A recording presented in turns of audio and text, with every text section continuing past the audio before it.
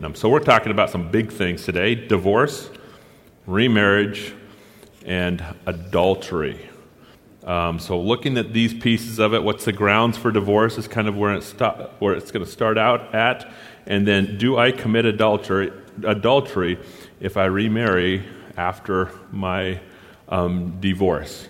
So this is a huge, huge topic because there's some big statements in the Word of God that you read and go, whoa, what is this statement? And it's a topic that we definitely need to be discussing, a topic that we definitely need to know, and a topic we definitely need to understand. So we are going to be working off of marriage for these next couple weeks, and so we're bringing up these kind of rough topics of wondering what the Word of God says.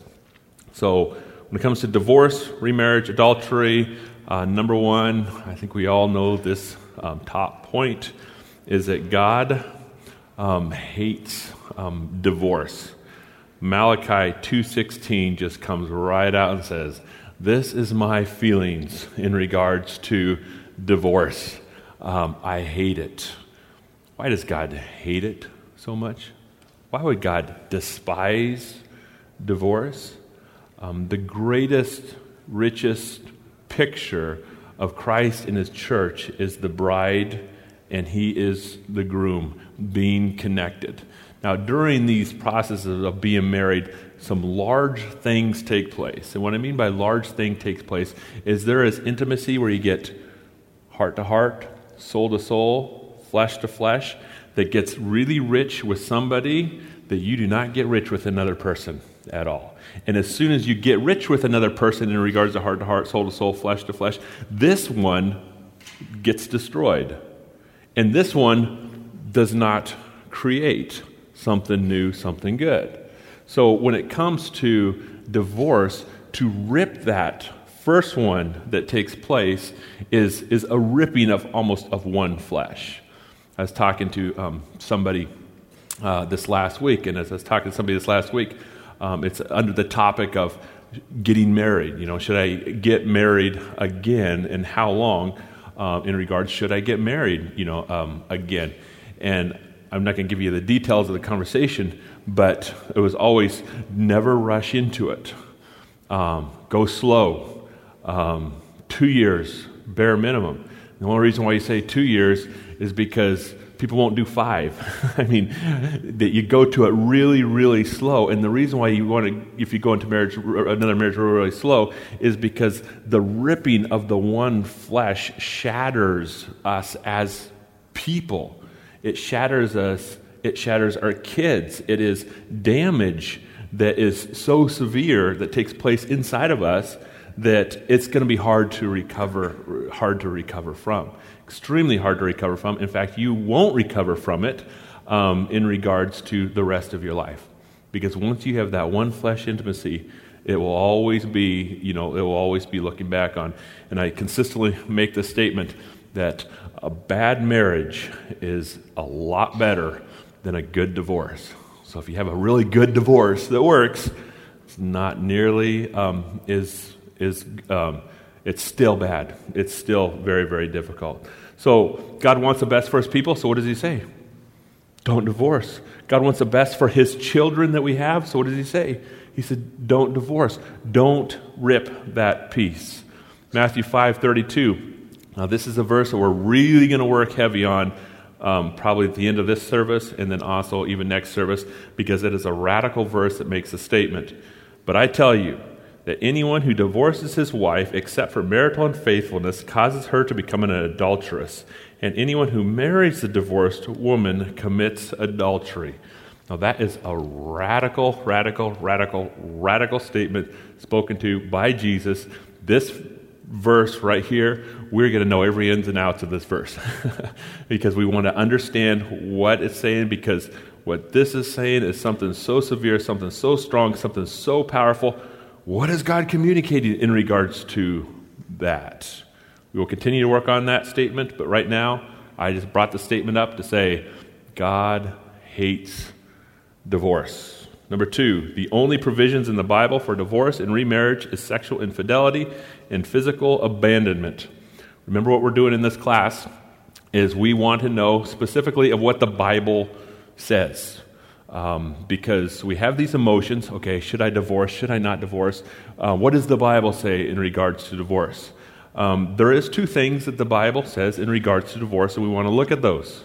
Matthew 19:9, I tell you that anyone who divorces his wife, here's the same passage except it's later on in the book, except for marital unfaithfulness, and marries another woman, commits adultery.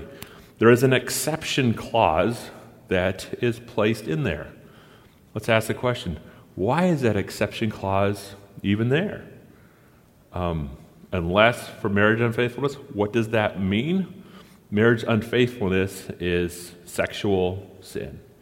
One thing about sex, and we're going to go into this, a couple months down the road, but sex carries a dynamic that if it ever happens, nothing will ever be the same in the relationship.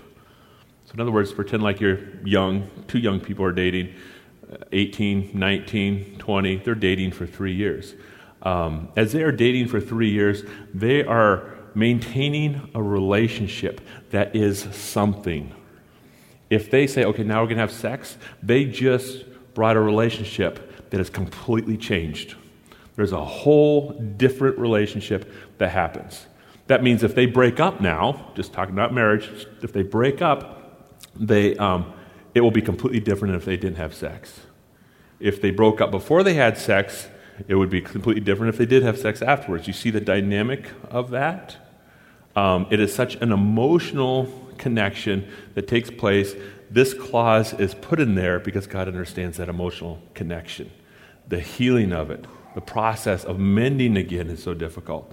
The process of being able to maintain the integrity, process of being able to maintain the relationship, the process of being able to maintain the relationship inside of it is very difficult when this takes place. And I think we understand that in regards to adultery. But I'm going to say this multiple times. Sexual sin does not mean you have to have a divorce. It doesn't mean you have to have a divorce. It means God is a God of faithful that can mend it.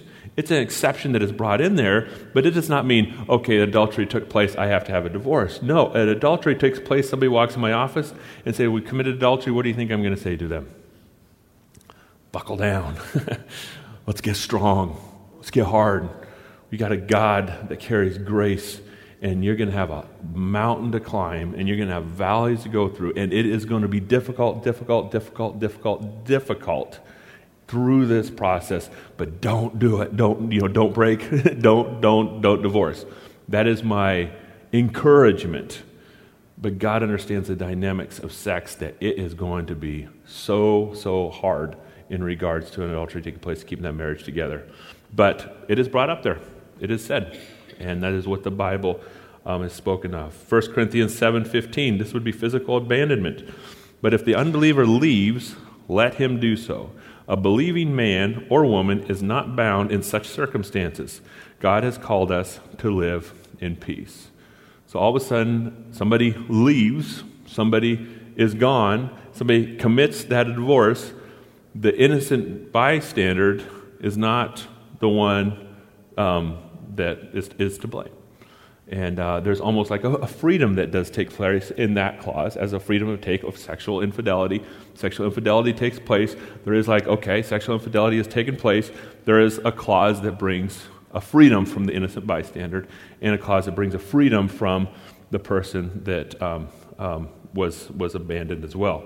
Those two passages are very specific, abandonment and sexual infidelity. Now, why are we bringing this up?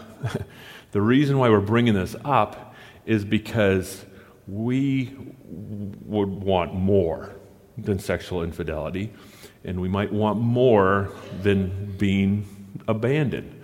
What about? So these verses are very clear, two things, but then we have to ask the question, what about this? What about this? And everybody has a different story that is out there, and there's a cry to, what about? So number 3, this is what we're just going to look at. Are there any grounds for divorce beyond what the Bible says? Spousal abuse, child abuse, addictions, crime, imprisonments, etc. We can go through absolutely everything. And is there something in the Bible that will give me the freedom of divorce? Remember that God is saying, I hate divorce. And is there a freedom in it anywhere? We gave us these two exceptions. But what about? I would have to say, because this is exactly what the Bible says, I'd have to say no. If God didn't give the two exceptions, then we could say yes a little bit easier. The reason why is because we can kind of mold it and fix it and move it a little bit. But when he gives two blatant exceptions, then the other things would be like, okay, what about? And you start to wonder, I'd have to say no. Now, the response to hearing Scripture say, no, what do you mean? Is a woman supposed to live under the house of being abused? Is a woman supposed to be living in her house where there is addiction? Is a woman supposed to live underneath a house where their children is being abused, emotional abuse, being torn apart in those things? Give us the answer, what the Bible says in regards to this. My answer would be no. A woman is not supposed to live, I'm sorry I'm using men, women, hopefully you guys don't mind here, but a woman is not supposed to live in a house where she is abused. A woman is not supposed to live in a house where their children are abused. But holding on to Scripture, it's not like, okay, I'm abused, now I'm getting a divorce. Holding on to Scripture would say, this would be my advice, I need to pull away. I need to move out. I need to have protection. I believe that the Bible is always consistently speaking of reconciliation, of the marriage being put together. Now, with the marriage being put together, it doesn't mean you live underneath the violence. It doesn't mean that you live underneath the addictions. It doesn't mean you live underneath all that. It means that you make a move for the purpose of reconciliation, for the purpose of restoration. So in our mind, we always have our mind, I've got to restore. Well, what does restore mean? Does it mean accept abuse? No, restore doesn't mean accept abuse. Restore means I'm going to remove myself and bring out, I can't live underneath this. Are you going to seek help? Are you going to give counseling? Are we going to go after help? Are we going to go after counseling? What you're doing is you're taking the arm to go around to say, things have got to change. You're taking the ministry and saying, things have to change. This cannot be it. That ministry is huge in this world. That ministry is needed in this world. We need people to stand strong, to take the strong hand, move out, look around and say, things have to be restored. Things have to be healthy. Things have to be good. I can't live under this fear, therefore I am not going to live under this fear. 1 Corinthians 4:6 says, now brothers, I have applied these things to myself and Apollos for your benefit, so that you may learn from us the meaning of this saying. Do not go beyond what is written. That is saying, what is written is adultery, and what is written is abandonment. According to this verse, we could say, don't go beyond this, because God might want something richer in the process of doing this. You might be thinking, how would God want something richer? How would something richer be in the process of this? Well, number one, if you're married, often we have children. Watching how you're handling that process of going out, moving along, and saying, this is going to take place. Who's watching you? They watch a lot closer than we want them to watch. They are educated by the observation of us. And every single child in this world needs a rock. They need to know what's right. They need to know what's healthy. They need to know what is good, and they need to not live under fear. They need to live under aggression. Rock. Pulling them out, watching, observing. The statement, divorce is huge, and in this process of being huge, we will watch, we will observe, but we will and keep away, and we will seek restoration. Whenever somebody walks in my office, it's like, well, should we restore? The answer is always restore. But restore is a radical movement. into restoration. It's not living under the environment. 1 Corinthians 7:11. But even if she does depart, let her remain unmarried, for to be married or be reconciled to her husband. And a husband is not to divorce his wife. But to the rest, I, not the Lord, say, if any brother has a wife who does not believe, and she is willing to live with him, let him not divorce her. And a woman who has a husband who does not believe, if he is willing to live with her, let her not divorce him. For the unbelieving husband is sanctified by the wife, and the unbelieving wife is sanctified by the husband. Otherwise, your children would be unclean, but now they are holy. What does it mean your children would be unclean? Children watching it, observing it, being trained by it. What we've done in the world, we've made grounds for divorce almost anything in regards to verbal abuse, in regards to anything that's out there. Well, I didn't get breakfast in the morning. Since I get breakfast in the morning, I don't understand why I'm not being served. I don't understand. I think I'm just going to leave. Their divorce is so huge that I believe that scriptures speak very, very strong about consistently go in restoration. So I hang on to these verses, and the reason I have to hang on to these verses is because people walk in and say, well, can I have a divorce? And the first thing that always comes out of my mind is you can do some radical things. You can do some radical things, but always do everything for the purpose of restoration. I think the sexual sin is, okay, you can do some radical things, purpose of restoration, but there still might be a gap that you just cannot make. And I think that's why God gives us freedom. But, of course, a woman would much be rather beaten than raped, meaning that sexual piece comes so rich it comes so rich that God is saying, I don't know if we can overcome this one, but I think we can overcome other things. So a lot of people would disagree with me on that. There is no stones that are being cast in any direction. The Word of God speaks to people. The pastor doesn't speak to people. So in other words, if the pastor is speaking to people, that's not necessarily the Word of God. Open up the Word of God. God, set in my heart what your truth is and give me guidance, give me direction as I live in this life and in these situations and circumstances.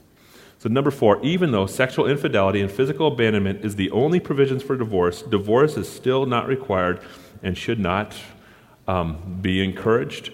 Why? Because we always think that the grass is greener on the other side, but the problem is that it isn't.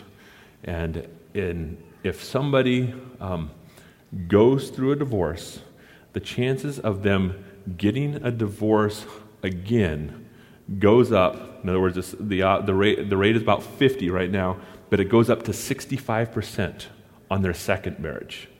On the third marriage, you know what it does? It goes up to 75%. And every additional marriage, the chances of you getting divorced again are just going to continue to go up. So we live in this shattered world with two sinful individuals trying to live together, trying to work together, trying to survive together, and God's saying, stick it out, because it is the best thing for your benefit to go through it. So I know that those are statements that are sent out there, so I just throw those statements out. You guys hear them, you guys listen to them. If you come to my office and say, I want a divorce, this is taking place, it's always going to seek towards restoration. What can we do? How can we work? How can we survive to go through this? But this is in the back of my mind because I believe that this is where the Word speaks of, is what the Word says. So every situation and circumstances, you guys could bring it up and say, well, what about this? What about this? What about this?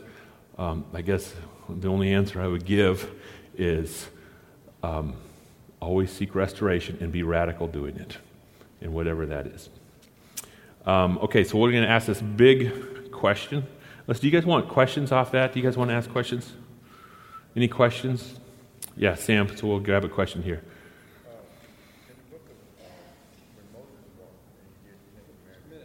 We'll wait for this one, please. Okay, when God allowed Moses, through the hardening of people's heart, to put their wives away in written documents, even though he didn't allow it, but, does people go off that concept and just live off of that versus what we're really talking about now? You're talking about passage in Deuteronomy that we are definitely going to be working over. Moses allowed them to have a certificate of divorce in regards to their heart, the hardness of their heart. And hopefully we get to that today. But the answer is some people do work off of that, but people that study the Bible don't. People that know the Bible don't. People that read the Bible don't. And the reason why is because Jesus made a radical statement. The Pharisee says, well, Moses said. Jesus says, well, I say. and then he brought us back to Genesis 1. But we want to know, it's such a good question, Sam, because we want to know why Moses said it. And because Moses said it. Why did he say it? I have the verse on my notes, and we'll get to it. Why he said it, in the first place. It's not just a hard heart. It's something else that comes alongside of it that's even stronger than even a hard heart in that regards. Good question, though. Very good. And we'll definitely be working off those passages. But I brought those passages on the topic of adultery after divorce more so than the grounds of divorce. All right, so now we can ask this question. And this is a really anticipated question. Do I commit adultery if I remarry after my divorce? Huge question, because Jesus makes radical statements. And when these radical statements are made, there's an observation off of them, but there's even beyond an observation off of them. There's condemnation coming from others in regards to the radical statements that Jesus makes. I read a lot of articles in regards to committing adultery after they're remarried. Andy Stanley, gives his point. And his point, I would say, is no. That's what his point is. So if he made the state that no, well, you've got 20 other people that are going to write articles against it, rebuting the conversation of where Andy Stanley stands. Now, when these people rebut against that, they don't just say, I disagree with Andy Stanley. They go really deep. This is what happens when we drift away from the Word so we can have itching ears hear the Word of God. This is almost a heretic because he believes this. So it's just an aggression of force that comes out that if you say no, there's aggression of force that comes out and says, well, you're just preaching what people want to hear. You're not even preaching the Word anymore. So it's a topic that is a huge topic, and a topic that I highly doubt we're going to be able to finish today looking at our time. So we'll feast on it again tomorrow. I want to look at the topic.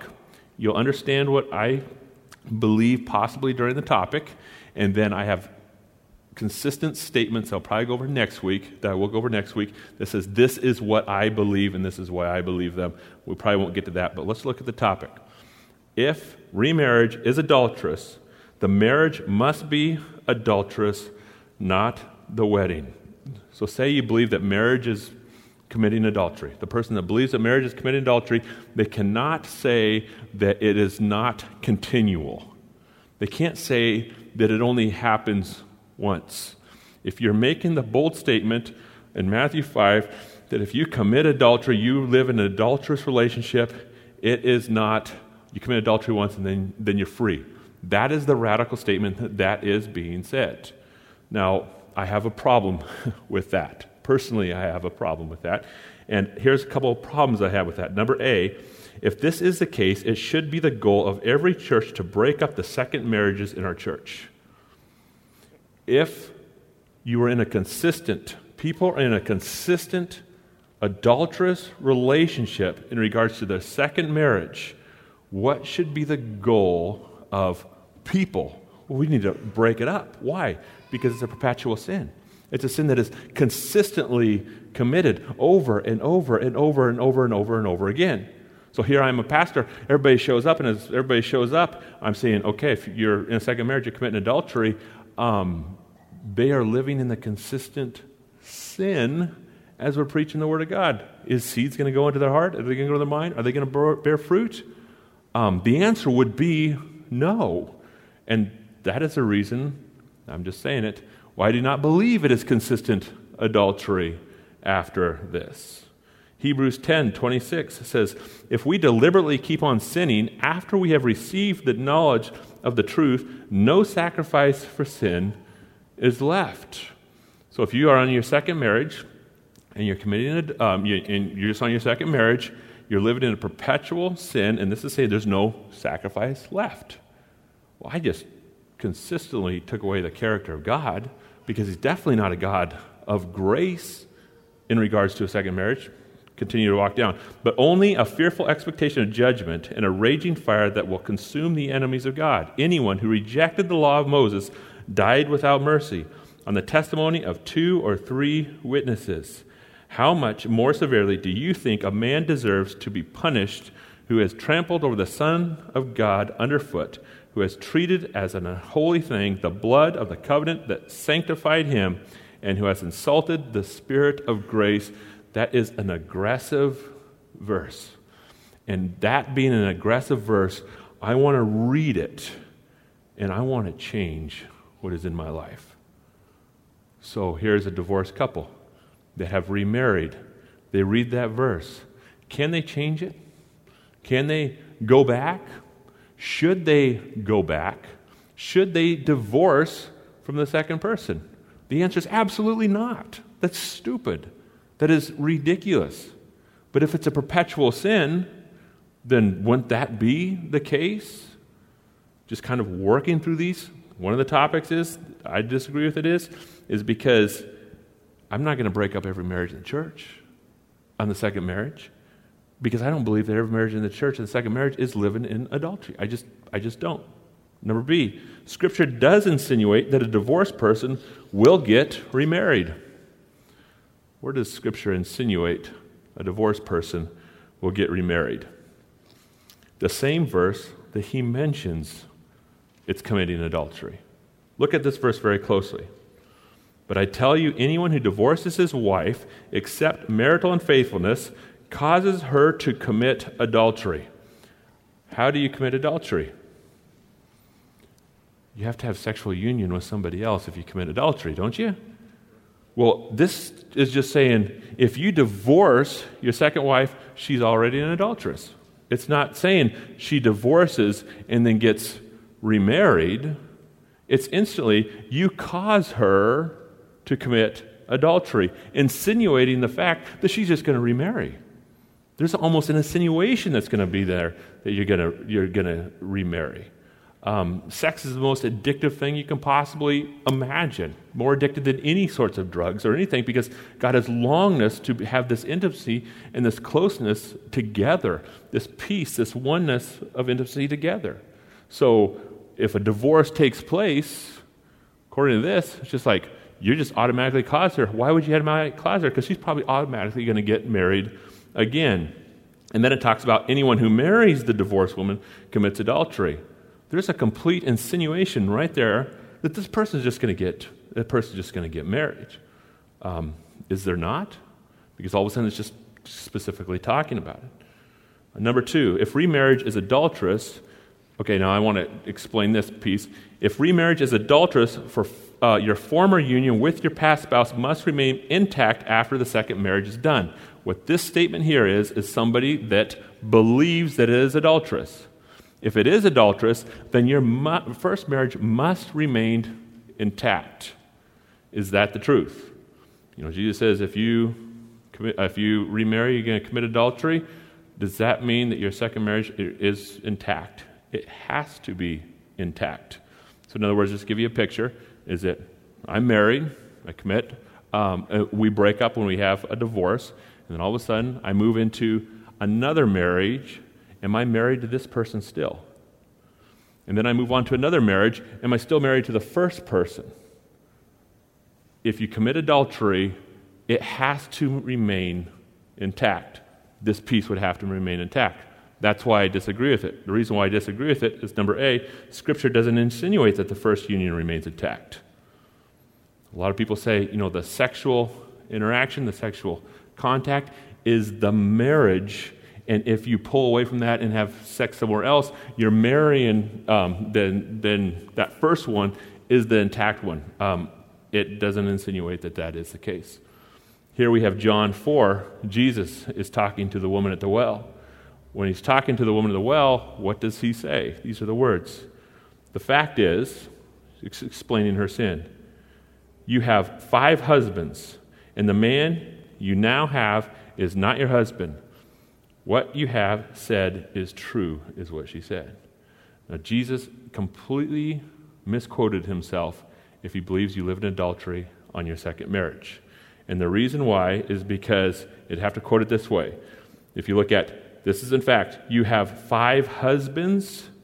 Number one, you can't have 5 husbands if your first marriage is your one husband. You can't have 5 husbands. You have the first husband, not 5. And then he goes on and says, the person you're with now is not even your husband. You see, what's taken place is God's not insinuating that the very first person you marry is going to stay with you for the rest of your life. And if you marry anybody else, you're going to commit adultery. There is a split. You have one husband, then you have 2 husbands, then you have 3 husbands, then you have 4 husbands, then you have 5 husbands. How could you make that statement if you believed that you only really have one when you first get married? You can't make that statement. Of course, this is not teaching it. It's insinuating the fact that it's not consistently committing adultery. Letter B, every act of intercourse and every moment of emotional intimacy to your second wife is unfaithful to your first spouse if you look at the first marriage is your sole marriage, is your number one union. That means you can't survive in the second marriage. Why? Because everything is perpetual in regards to adultery. I just disagree with that. Completely disagree with that. Here, Deuteronomy 24, 1 through 4 makes a statement. Oh, the slides are done? Okay. So I'm going to read Deuteronomy. We're going to talk a little bit about Deuteronomy. The slides are done in regards to what we're doing next, just to let you guys know. So I'll try to slow down and just read the passages. They will not be on the screen. Do you guys, we'll try to go slow to give you your notes as well. So Deuteronomy 24, 1 through 4. We're going to explain. Here's Sam, this is what you brought up. If a man marries a woman who becomes displeasing to him because he finds something indecent about her, and he writes her a certificate of divorce, gives it to her, and sends her from his house. And if after she leaves his house, she becomes the wife of another man, and her second husband dislikes her and writes her a certificate of divorce, gives it to her, and sends her from his house, and if he dies, then her first husband, who divorces her, is not allowed to marry her again after she has been defiled. That would be detestable in the eyes of the Lord. Do not bring this sin upon the land of the Lord, or your God is giving you his inheritance. Moses is saying that you can give your wife a certificate of divorce. Why would you give your wife a certificate of divorce, and why would Moses make that statement to say it is okay? We come up with a fast answer and say, well, because their hearts are hard. There's a deeper answer beyond that. You see what was taking place in the land is that men were very dominant, very dominant in the relationship. Men was in charge. Men did what they want. Men were the prime caregivers, the prime feeders. He had the authority, means the women did not have much authority. So what the men would do is sexual relationships were taking place everywhere. So what the men would do is they'd have one lady here, they'd have one lady here, and it's like, oh, well, we need to make sure that, this is where polygamy started. Well, you can embrace a wife here, you can embrace a wife here, you can embrace a wife here, and people's hearts were so hard against the Word of God. Moses says, you are completely destroying this nation in regards to your hard hearts. Completely destroying this nation and completely destroying people, completely destroying women. The way that you're destroying women is that you would embrace a woman, you would marry her, and then you just find another lover, then you'd marry them, or you just have another lover, and then this lady right here would just be completely destroyed. as an outcast completely to society, never to get married again. So for the purpose of allowing remarriage, what did Moses do? He says, I want you to set her free. I want her to set her free in society. And therefore, if you're going to set her free in society, what do you want you to do? Give her a certificate of divorce. If you give her a certificate of divorce, what does that certificate do for her? It allows her to what? It allows her to remarriage. That was what the certificate of divorce in Deuteronomy did for the ladies that were living in oppression, because the men's hearts were completely hardened to them. And then, of course, we see this brought back up with the Pharisees. Well, Moses says, what do you say, Jesus? And then Jesus makes a statement. But we will bring it up and ask a question.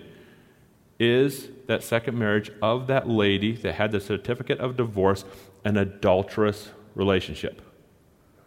Is it an adulterous relationship? It better not be, because Leviticus 20 says this: if a man commits adultery with another man's wife, with the wife of his own neighbor, both adulterer and adulteress must be put to death. You see what's taking place is there's law that's in place, and as the law is in place, all of a sudden certificates of divorces are given. Now, this is the Old Testament, but certificates of the divorces are given. Those certificates would be a death sentence if the second marriage was adulterous in the Old Testament. You see what I'm saying? If the second marriage was adulterous, that certificate of divorce would be a death sentence in the law. So when Jesus is talking and that is brought up, he definitely brings them clear back to Genesis and said, this is not the way it was from the beginning. And then he does bring the marriages back together in confronting the Pharisees, saying, you're committing adultery right now in regards to if you get married. Again, that was that radical statement that he brought.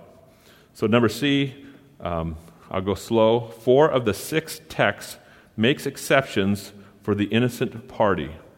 4 of the 6 texts make exceptions for the innocent party. And remember, we're working off of number 2. If remarriage is adulterous, your former union with your past spouse must remain intact after the second marriage. I disagree with that statement, and the reason why I disagree with that statement is because 4 of the 6 texts make exceptions for the innocent party. If there's an exception for the innocent party, are they consistently committing adultery? And I do have these 4 exceptions that are there, but I think I just really want to get into where I stand, just to kind of look at the pieces of Scripture of wondering, well, where do I stand in regards to, are we committing adultery if we remarry again? This is what I believe. Number 1, I'll say it slow. Jesus used graphic rhetoric to express his hate for divorce. There is nowhere in Scripture you can say Jesus does not hate divorce. There's nowhere in the Old Testament where you can say God does not hate divorce. There is such a hate for divorce because it ruins us as people and it ruins us as children. And every time you open up the Word of God, you're going to get something. What are you going to get? You're going to get the hate for divorce. That is what you're going to get. In fact, Jesus even uses some extreme rhetoric, some graphic rhetoric to say, do not do it. What is this graphic rhetoric? If you do it, you are committing adultery, and the person that marries you is committing adultery as well. I hate divorce. That's what he's saying. But have you ever read the verses above that passage in Matthew? I just want to read the verses above that passage in Matthew. And then as we read the verses, you'll notice that passage is going to fall into the back part of it. Here's Jesus talking. He shows up to earth and he preaches a sermon that changes the world. It is called the Sermon on the Mount, and this is the Sermon on the Mount. Matthew 5:21. You have heard that it was said to the people long ago, do not murder, and anyone who murders will be subject to judgment. But I say that anyone who is angry with his brother will be subject to the judgment of murder. What did Jesus just do? He says, you talk about murder, I'm talking about anger. Well, what's he making a statement of? He's taken murder and he's turned it almost into a different thing. He's taken it to a whole new different level. So I'm not talking about murder. I'm talking about anger. He continues to go, you have heard it said, do not commit adultery. But I tell you that anyone who looks at a woman lustfully has already committed adultery in his heart. You talk about committing adultery, I say if you even look at a woman lustfully, adultery is already done. Then he gets even more aggressive. If your right eye causes you to sin, gouge it out. Throw it away. It is better for you to lose one part of your body than for your whole body to be thrown into hell. And if your right hand causes you to sin, cut it off. Throw it away. It is better for you to lose one part of your body than for your whole body to be thrown into hell. Furthermore, this is verse 31, it has been said, whoever divorces his wife, let him give her a certificate of divorce. But I say, if you divorce your wife for any other reason except for sexual immorality, causes her to commit adultery, and whoever marries a woman must commit adultery. That is the context of the passage. What's going on? Jesus is using graphic rhetoric, hyperbole that is even there to say, this is my hate for anger. This is my hate for your lust. This is my hate for your divorce. And this is what I think about it when it is going on. The other thing that Jesus is doing is he's speaking to the Pharisees, and he's rewriting the law. And people think that Jesus watered the law down. Did Jesus water the law down? No, the law is here that people cannot complete. The whole Old Testament cannot complete the law. And since they cannot complete the law, they're waiting for a Savior. And what's the Savior going to do? The Savior is going to get rid of the law and everybody can be happy. No, the Savior doesn't get rid of the law. The Savior takes the law and increases it so high, so strong, so powerful that every single person in this room is an adulterer. Every single person, and I'm standing with you as well, in this room is a murderer. He increased the law so high that the Pharisees, who can take the law, sit back and say, for somebody to wipe out the law, he is just now calling me a dead, rotten sinner.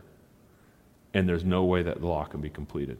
He put everybody on the same plane. As soon as he put everybody on the same plane, what did he do? He says, nobody in this world can complete the law. The only thing that you can do is look at the one that completed the law, went to the cross, died in your stead, and rose again so you can be saved. See what Jesus is doing in this passage is he's taking the law so high to say, you are all dead and you cannot be completed. Look at me for the purpose of grace. This is Christ's personality. A Jesus of redemption, a Jesus of reconciliation, a Jesus that has embraced people and that will forgive people under any circumstances of their sin as long as you look to him. We see that in the Old Testament. Look up at the serpent, the bronze serpent. And by doing it, you can be saved, and for no other reason besides whatsoever. So this is a graphic statement in regards to adultery. Some people say, I cannot believe that you just said it is not adultery. Well, Jesus just said anger was murder, and he also said that lust was adultery. Look at the whole passage rather than just grabbing that one piece. The other part. Number 2, the focal point of every biblical passage is on preventing divorce, not punishing the remarriage. I'll say that again. I don't know how many lines you guys have. The focal point of every biblical passage is on preventing divorce, not punishing remarriage. So if you look at every passage that talks about if you remarry, you're going to commit adultery, everyone has a focus. And what's the focus? A hate, a despise, an anger, a frustration on divorce. And then there's a statement. If you do, this is what's going to take place.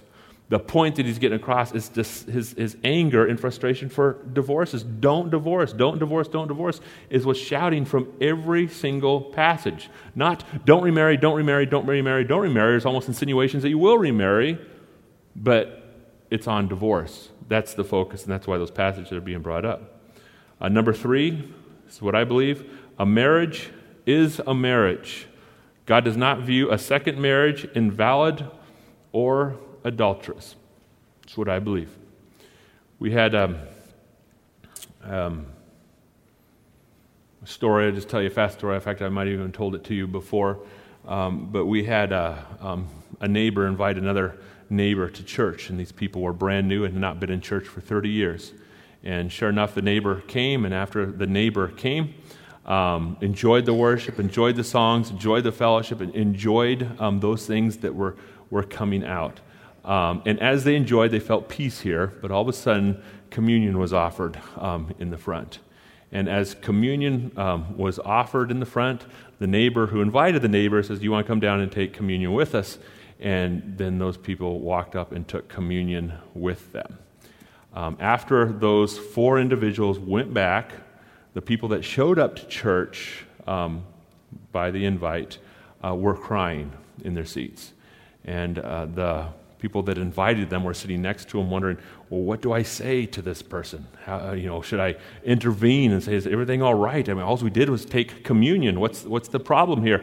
And as they were sitting together, the neighbor that goes to Jefferson, the person that goes to Jefferson Baptist Church, just said, I'm just going to let it go and let God work on their heart.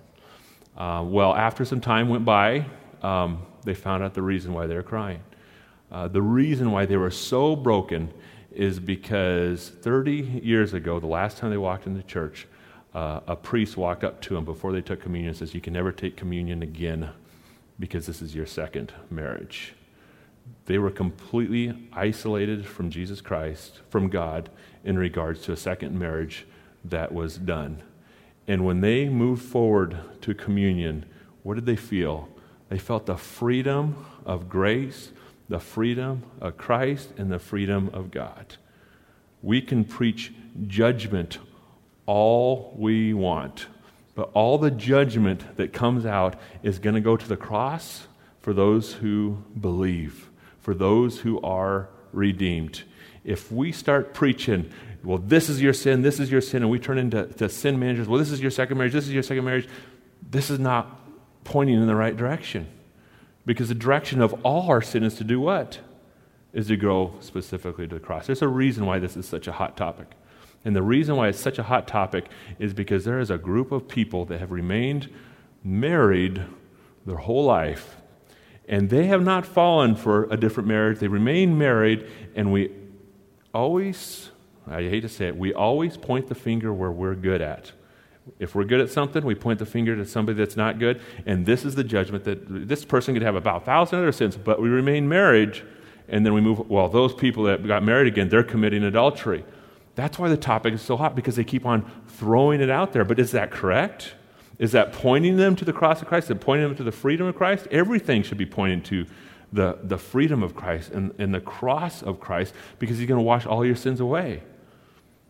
If you go to God and say, God, please wash my sins away. I am on my second marriage, and I want to be new. I want to be clean. I want to be purified. I want to be whole. Does God give you other directions? Say, well, you need a divorce? No, he doesn't say that. You can be whole, you can be clean, you can be purified in your second marriage. That's what I believe. A marriage is a marriage. It's not viewed as an invalid and an adulterous marriage. Your second marriage is a marriage. Number 4, going slow again. Oh, I'm out of time. Jesus is not against those who have suffered divorce. He is against those who are contemplating divorce. If you ever look at that consistently piece, he's attacking those that are contemplating the divorce, not attacking those who have suffered divorce all the way through Scripture. This is what it's saying. Did everybody get those notes? Jesus is not against those who have suffered divorce. He's against those who are contemplating divorce. Number 5, I'm just going to read them. Only the innocent party is allowed to remarry, not the one who abandoned or committed the sexual immorality. I will say that Jesus used graphic rhetoric to say, I hate divorce. That graphic rhetoric comes out with a purpose. And the purpose is, don't go commit adultery. Don't break up your marriage. Don't abandon anybody. Stay pure to the person that you married. Knock it off. Why would he be so aggressive with saying, if you do that, anybody who marries you is going to commit adultery, and you're committing adultery now. The reason why he says that is because he doesn't want you to ruin your marriage. And he is strong with that. Somebody walks in my office and says, okay, I've committed adultery, and I want to marry this person I committed adultery with. Would you perform the wedding? What would I say? I would say no. Because Jesus uses graphic rhetoric to say, don't do that. And the chances of them having another adultery are so high that they would not believe. That must mean I better hurry up and be done. The chances of them completely destroying other people are not there. So that is huge. Don't do it. We can't avoid the Scripture and say, well, this is no big deal. Scripture says, if you commit adultery, you need to stay single for the rest of your life. It just says that. I would encourage anybody, commit adultery, you just stay single for the rest of your life. If you committed adultery and you're married again, what did I say? God is a God of restoration. God is a God that will forgive you, and that will come on to the next point. Number 6, if you're a guilty party, so this is a guilty person, and you are remarried, God is a God of grace and forgiveness. Remain married and love your mate like Christ loved the church. If you are the guilty party, say you had an affair, and now you're married in your second marriage, how are you going to clean it up? There's only one thing to do to clean it up. And that's go to the cross and ask for forgiveness. Go to God's grace and say, set me free. God will do what? Condemn you? No. God will forgive you. God will set you free. And then remain married and love your wife that you have now like Christ loved the church. Don't start splitting everything up and tearing everything apart again. That's just as bad as your first divorce if you do that. Number 7, a divorced and remarried believer should not feel any less loved by God, even if the divorce and remarriage is not covered under the exception clause. I put it should be under, but I put on the exception clause. Under the exception clause. A divorced and remarried believer should not feel any less loved by God, even if the divorce and remarriage is not covered under the exception clause. Hopefully you got those statements in there. I know we didn't have them on the screen, but this is what I believe the Bible is teaching. Because you can't just grab one verse and take the verse and throw it into people's faces out of its context. Now you can grab a verse, and it can be an aggressive verse. There's a point that's being made. We should be preaching the point. And hopefully you got that if you're thinking about divorce, don't do it. If you've had a sexual relationship outside your marriage, don't get married again. If you are with somebody, stay with that person. Those are the 3. A lot of information, so sorry about all that information. It's kind of a longer than I was supposed to. I didn't even leave it up for questions and answers. We might even focus a little bit more on it next week with things on the screen. Okay? You guys are dismissed.